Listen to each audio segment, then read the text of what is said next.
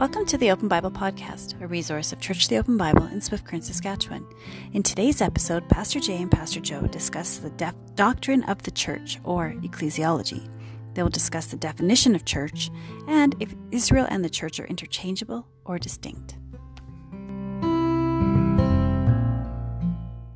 Hello, church and guests. This is Pastor Jay Hines. And Pastor Joe Sorgen. Welcoming you to another episode of the Open Bible Podcast. Grace and peace to you from God our Father and the Lord Jesus Christ. On today's episode, we will be looking at chapters 69 and 70 of Charles Ryrie's book, Basic Theology, which begins his section on the doctrine of the church, or ecclesiology. And he begins by considering first the definition of the church and then also the distinction of the church. And so we're going to start then with the definition and just considering, discussing what exactly is the church according to the New Testament. Let's try to give some kind of a summary, I guess. Yeah, so in the New Testament, the Greek word used for church is ecclesia, which is where we get that term ecclesiology, which is the study of the church. And ecclesia essentially means assembly. It means, a gathering. But the meaning of the church is more than just a gathering or an assembly. It's actually a people. And the proper definition, I think, of the New Testament church is the community of believers. Those who believe upon Jesus Christ right now, today, are a part of the church. And that church is also called the body of Christ. We see this in several places in the Bible, but one place is in Ephesians chapter 1, verses 22 to 23, where it says, "And he put all things under his feet and gave him as head over all things to the church, which is his body, the fullness of him who fills all in all." And so clearly we see that the church is considered to be the body of Christ, and how that body of Christ plays out on earth in the world. It kind of has two different distinctions as well. Some people separate a little further. I'm fine with just saying the universal church, which is, again, the body of all believers throughout the world, and then that universal church is played out in local places, and so we consider that to be the local church. And you can see that in places like the Acts. All of the letters in the New Testament, most of them are written to specific local churches, and they would have been passed around to other churches as well. But in the local context, we see that there's this local assembly of believers, and therefore they are a church. And the idea of the universal church comes from 1 Corinthians chapter 12, verse 13. I think this is a very, very important verse here. It says, "For in one spirit we were all baptized into one body, Jews or Greeks, slaves or free, and all were made to drink of one spirit." And right before that in verse 12, it says, "And all the members of the body, though many, are one body, so it is with Christ." So the idea is that the body of Christ, which we now know is the church, according to Ephesians chapter 1, are made up of those who have been baptized by the Spirit, which happens at the moment we put our faith in Jesus Christ. And so that's just a little overview, very brief, of what the New Testament has to say about what the church is. Yeah, that's good. And it is a helpful distinction, like you said. We want to be careful on making too sharp of a distinction, but yeah, between the universal church, all believers everywhere. Another passage that would talk about that very clearly is Ephesians 1, verse 22 to 23, where it says, "And he, Jesus, put all things under his feet and gave him his head over all things to the church, which is his body, the fullness of him who fills all in all." He's clearly talking about not just the church in Ephesus that he's writing this to, but the greater church, all believers in Christ in this age, or like you said, the community of believers of Christ in this age. But most of the New Testament is talking directly to and usually about the church in localized places. And it's interesting. Sometimes the local church, it's talking about the church, probably most often actually, in a city. So it's like the church in Rome, the church in Ephesus, which could be maybe just one group of believers that are committed to each other and meet regularly together and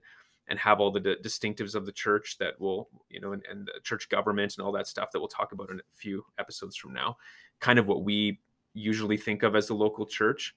But there might have been many local churches in that city. And so the local church could be referring to a number of individual churches that were maybe often meeting in homes or other locations at the time. and that's the local church, all of those together, or the local church as we tend to think of it more often now today, as just the group of believers, a community of believers who are joined together and meet regularly together, and that's the local church in that sense. But it's also helpful to think about this because in English, for some reason, we've used the word church in a number of different ways, haven't we? I mean, yes, we think about it that way as the people, the body of Christ, universal and local. But we also use the word for the building, which can cause a lot of confusion. And we can use it for the event of worship on the Lord's Day. Like, I'm going to church, right? Or let's meet at the church in the building. That's just something that's happened in English. Honestly, I like to just to make the point of recognizing, no, it's not the place or the event, it's the people, by rather saying, hey, let's meet at the church building. Sometimes people have said a chapel. And instead of saying, are you going to church today? Are you going to corporate worship today on the Lord's Day? That kind of thing. Just to make clear that biblically, it's not used that way. The word ecclesia, or church, is never used for a building or for an event. And so, we should be careful about that because we don't want to lose this significance. So when and how did the church begin then? Yeah, so in the book of Matthew, in chapter 16, verse 18, Jesus says something very interesting. He says, I will build my church. And so clearly, if Jesus is saying, I will, the implication there is the church did not exist when Jesus is saying this. He's saying, I am going to build my church. So it's something he's prophesying will happen. And then it did happen in the book of Acts, when Jesus sent the Holy Spirit to basically activate the church in Acts chapter 2 at the day of Pentecost. And he prepared the disciples, he prepared the apostles to kind of lay that foundation of the church and gave them right teaching to form the church.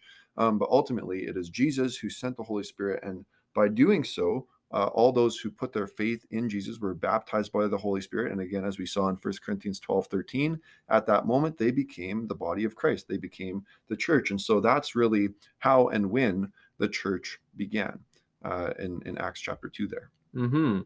Yeah, and there's a number of other evidence for this as well. For example, just in Ephesians again, chapter 1, verse 20, it says that he worked in Christ when he raised him from the dead and seated him at his right hand in the heavenly places, far above all rule and authority, power and dominion, above every name that is named, not only in this age, but also in the one to come. And then what I read earlier in verse 22 and 23, and he put all things under his feet and gave them as head over all things to the church. So essentially what he's saying is, for Christ to be the head of the body, he had to be resurrected and exalted. That needed to happen before the church could exist. He needed to be this exalted head of the body, and you can't have a headless body. And so clearly Christ needed to happen before the church could begin. Another line of evidence about this is then found in Ephesians 2 in verse 11 to 21, that whole section 2, where it talks about this one new man. In verse 14 and 15, he's talking about Gentiles and Jews being put together. For he himself is our peace, who made us both one, and has broken down the flesh, the dividing wall of hostility, by abolishing the law of commandments expressed in ordinances, that he might create himself one new man in place of the two, so making peace, and might reconcile us both to God in one body through the cross, thereby killing the hostility. So he's saying this is a new thing. This is a new man, Jew and Gentile coming together. This isn't something that was existing before. It's new. And chapter 3 in Ephesians makes that even more clear, where it talks about the mystery of Gentiles and Jews coming together as one body. And mystery doesn't mean something, secret that only a certain people can understand. Mystery means something, mysterion in the Greek means a truth that had not been revealed, but now has been revealed. And there's this new truth that, hey, there's this new entity. It is the church, this new one man, Jew and Gentile together in the body of Christ. And then Ephesians 4 also equates the resurrection and ascension of Christ, and how that was necessary for him then to pour out gifts upon the church, which would be necessary for the church and for its building. which includes gifted leaders and people, where it says in verse 11, and he gave the apostles, the prophets, the evangelists, the shepherds, teachers, verse 12, to equip the saints for the work of ministry, for building up the body of Christ. The body of Christ, the church, could not be built up until Christ gave those gifts and those gifted people to the church.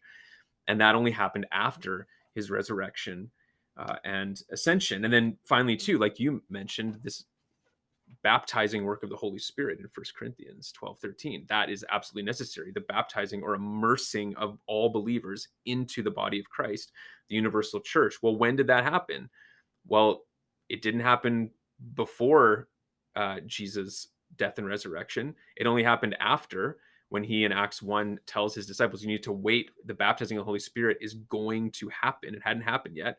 Acts 2, it happens. Well, we know then that's when the church, the body of Christ, must have began. Yeah, exactly. So linked to that then is, what is the relation of the church to Israel? Yeah, so this is it's a big question, and all sorts of people have different ideas about this. But I want to make very clear where I would stand and where Pastor Jay would stand as well. The church and Israel are completely distinct. There's some people who would say you've got Israel and they're God's people in the Old Testament, and then you've got the church and they're like the new Israel. They're now God's new people in the New Testament, and basically Israel doesn't matter anymore. Well, that simply is not true. The church and Israel are distinct, but as you read before, it's clear that there's members of Israel. There's Jewish people who come and end up being part of the church because they put their faith in Jesus Christ, but yet we still see there's this distinction. And Romans chapter 11 makes this pretty clear. It talks about how the Gentiles are grafted in with Israel. It's not that they've replaced Israel by any means, but they're grafted in, and now there's this new people of God who is the church, but that's totally separate from God's people of Israel. And I think we can see that even if you read on in say Revelation as an example, you see even going on until the very end of times as we know it, there's still that distinction between the church and between Israel. And I think that's a very important thing that we should make note of. And we want to be careful not to think of ourselves as replacing Israel. Yeah, and obviously that's a whole episode on its own. For sure. And maybe there is a former episode that we did on that. I can't remember exactly, or if I interviewed someone about that. But it is interesting. Israel is used, the word, 66 times in the New Testament, and contextually it always is referring clearly to ethnic Jews, to descendants of Abraham, Isaac, and Jacob. But also there's just a number of instances in the New Testament where we see this distinction being made. One is Galatians 6:16, where Paul at the end of his letter says, and for all who walk by this rule, peace and mercy upon them. So in the context, it's clearly talking to the church, and upon the Israel of God. Well, what does he mean by Israel of God? Well, it seems like he's talking about the Jews, like ethnic Jews, but who had become believers, right? So he's in Galatians, he's making clear that we're saved by faith alone, not by the works of the law. And he's really emphasizing that. And you don't have to become a Jew to be saved. Well, after making all of that, those arguments very strongly, just to make sure that he's not saying, therefore, Jews are out of the picture. He's saying, no, but here there are these Jews who are believers, but they're still part of Israel, right? Ethnic Jews. But there's other instances where we see God talking about ethnic Jews, Israel, and Gentiles, and the church all in one instance. So for example, 1 Corinthians 10, verse 32. Second, we read this: give no offense to Jews or to Greeks or to the church of God. Interesting to see that.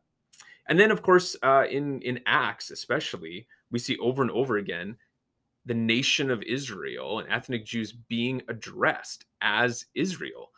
And they're specifically being called as Jews, as Israel, to accept their Messiah. But they are being addressed that way even after the church began, right? So it's not like, well, okay, Israel, and by the way, I mean here ethnic Jews. I'm not talking about the quote unquote new Israel, which is the church, which is what some people would claim.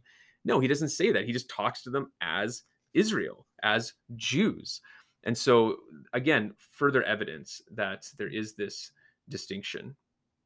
All right, again, we could go on and on about that. We won't, but we'll move on to another important distinction. What is the relation of the church to the kingdom of God? Mm-hmm. Yeah, this is a really interesting one because I think lots of times we, as modern day Christians, use the term kingdom of God in ways that it's not actually ever used in the Bible. And for instance, we might say like we're seeking to build the kingdom of God. And lots of times what we mean by that is probably we mean like we're going to go out and build the church by making new disciples, things like that. But actually, that's not really how the Bible uses the language of kingdom of God. The kingdom of God and the church are not the same. We need to understand what the kingdom of God is in order to understand that they're not actually the same. And so the kingdom of God is there's two different ways to look at it. There's the general kingdom of God where we know that God is ruling over everything. And so, that's the kingdom of God. He is the king.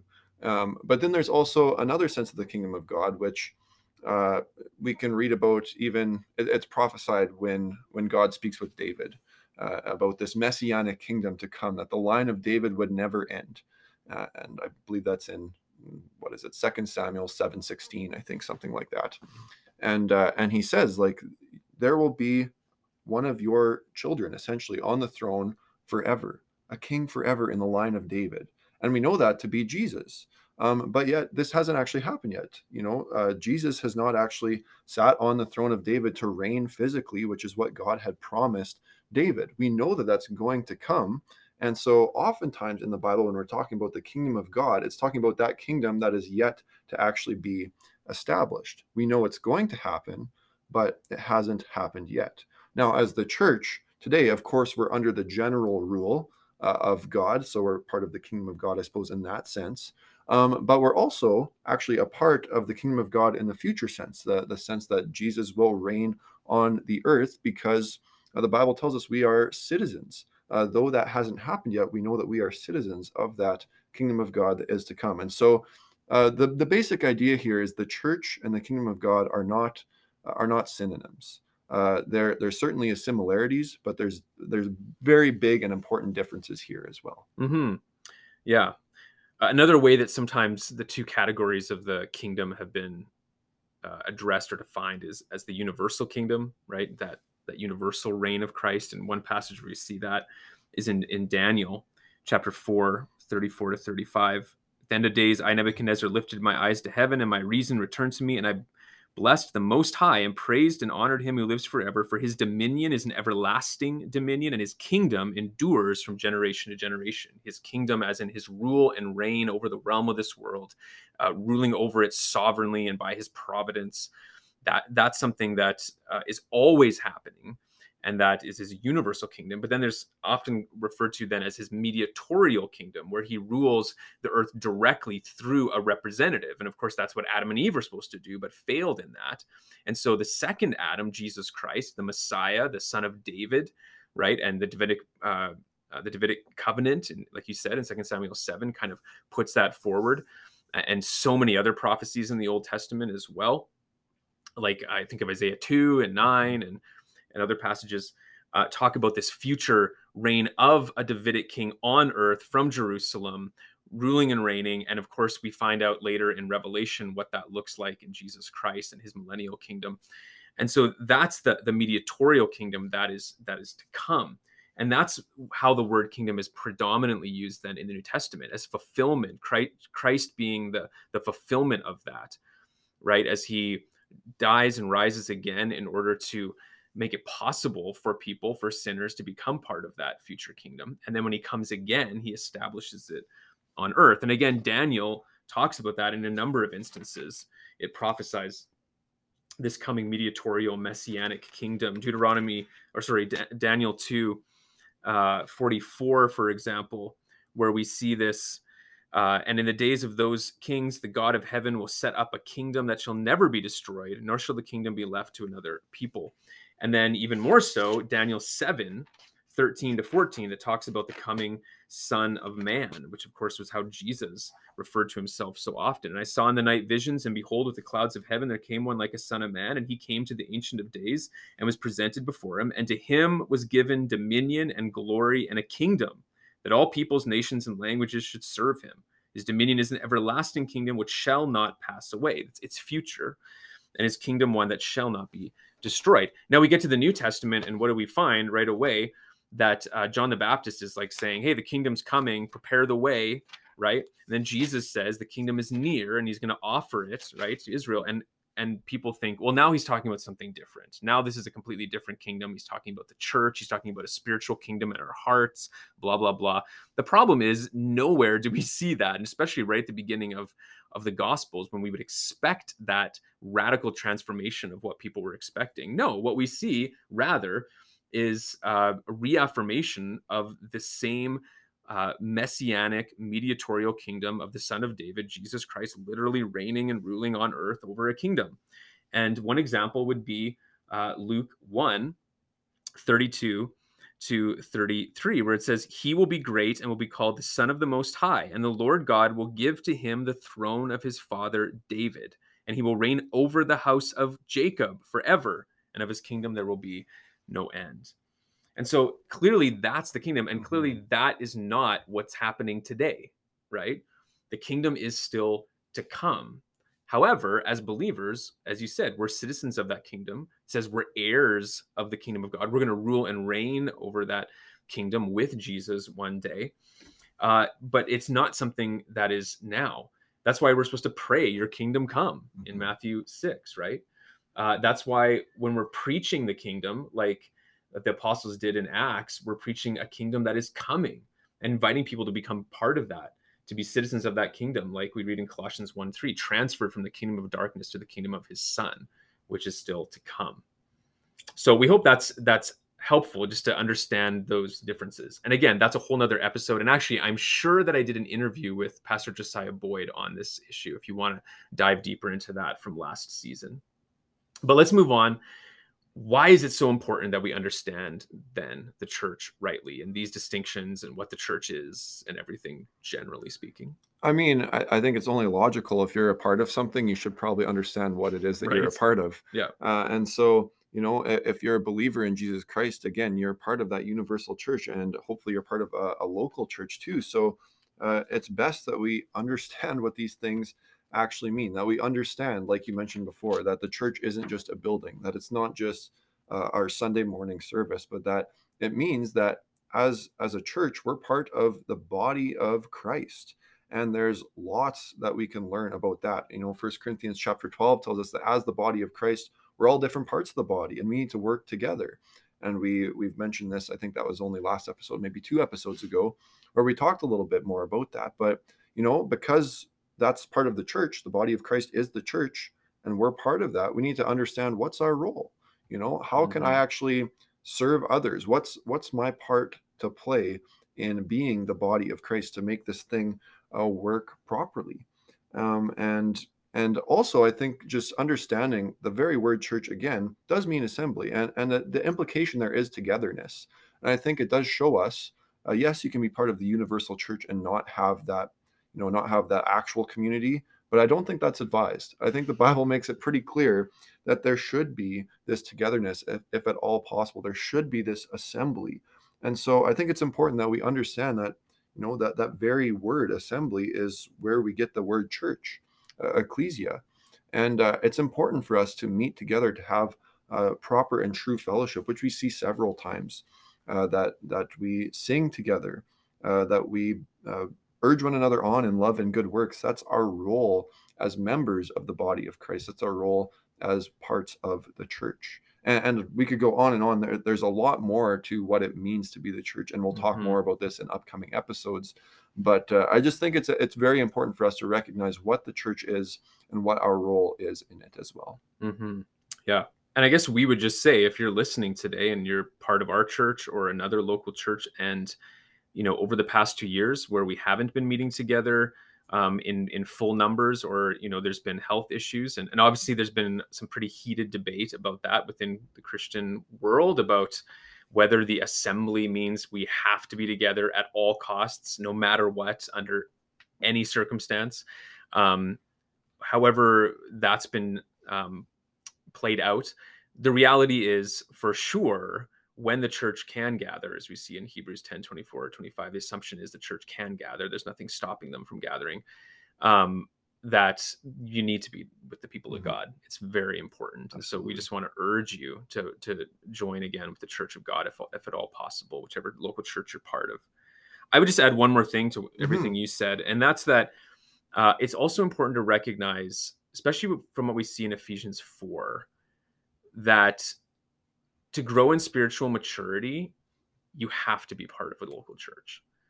In fact, the local church itself cannot be what it needs to be and grow without every member of that local church committed and playing their part in it. I read earlier in Ephesians 4 about Jesus giving apostles, prophets, evangelists, shepherds, teachers to equip the saints for the work of ministry, for building up the body of Christ. So there's this role that we play as shepherd teachers. We equip the saints, everyone particularly in our local church, but at others too, if they're obviously visiting or whatever.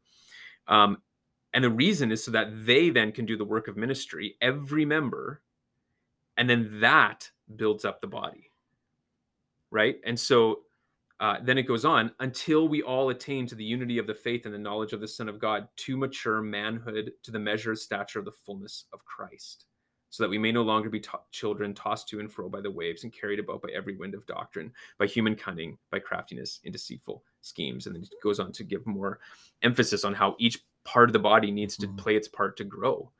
And that's so important, because we have overemphasized, I'm going to be careful here, but we've overemphasized our personal relationship with Jesus and personal devotions. And I think that's probably because there was a time where that was de-emphasized and it was too much focused on just what happens at church or what happens when we're together or corporate worship. But you cannot have one of those without the other. You can be reading your Bible all the time, praying like crazy, evangelizing, obeying God's commands, all of that. You can be taking in, all kinds of classes and watching all kinds of sermons online, all that kind of stuff. If you are not part of a local church, though, and using your gifts to build up the body, this tells us you cannot fully mature.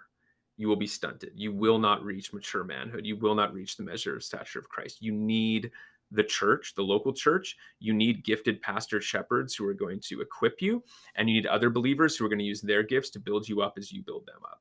That's so important. The church, Ephesians 5 later says Christ died for the church, right? To sanctify his bride, the church. It's all church language, right? And we live in an extremely individualistic society, and sadly, that has very easily seeped into the church, and I think to the detriment of the church and the detriment of our own personal maturity. Yeah. So clearly the church is important then, and that's what we're saying here. And so I guess maybe to close, the last question would be, how has the church impacted your Christian life? Yeah. Well, I mean, we probably would say a lot of the same things, but church has been family, like from the beginning. Growing up in a small church, it was family. Those people, so many of these other adults became sort of like second parents to me, and we spent so much time together. It was a big priority, the church. And I mean, I always thought about it like Sunday morning was kind of like a weekly family gathering with my spiritual family. And then we would go on retreats, which were probably the highlight of the year for me, hands down. Retreats, we would go into camps, and it was almost like we're going on family holidays, right? Like the family of God. And that has just left a huge impact, because those people poured into my life at a young age and laid the foundation for me, along with my parents in Christ. And so, man, I thinking back, I cannot imagine my childhood without the church. But thinking now, I can't imagine my life even more now without the church. It's so important. Yeah, I mean, you get that amazing fellowship, which, I mean, that's what family is, right? And the family of God meeting together. That's that's true fellowship. Praying with one another, reading together, worshiping together, whether that's through singing or through listening to the preaching of the word, all of that, doing that together is such an amazing and powerful thing. I think of friendships that have formed for myself through local gatherings, people who have walked alongside me as I grow in my Christian walk, who are an example to me of Christ, and all of these things. And we could go on and on and on about this, but all of these things are why the church is so important to me. Yeah, actually, come to think of it, I think we did a whole episode a while ago or last year all about this very thing. Yeah, I can't remember exactly when it was, but we talked a lot about how the church impacted our lives growing up and how it continues to today. So if you're interested in hearing more about how the church has impacted our lives, you can feel free to check that one out. Yeah, for sure. So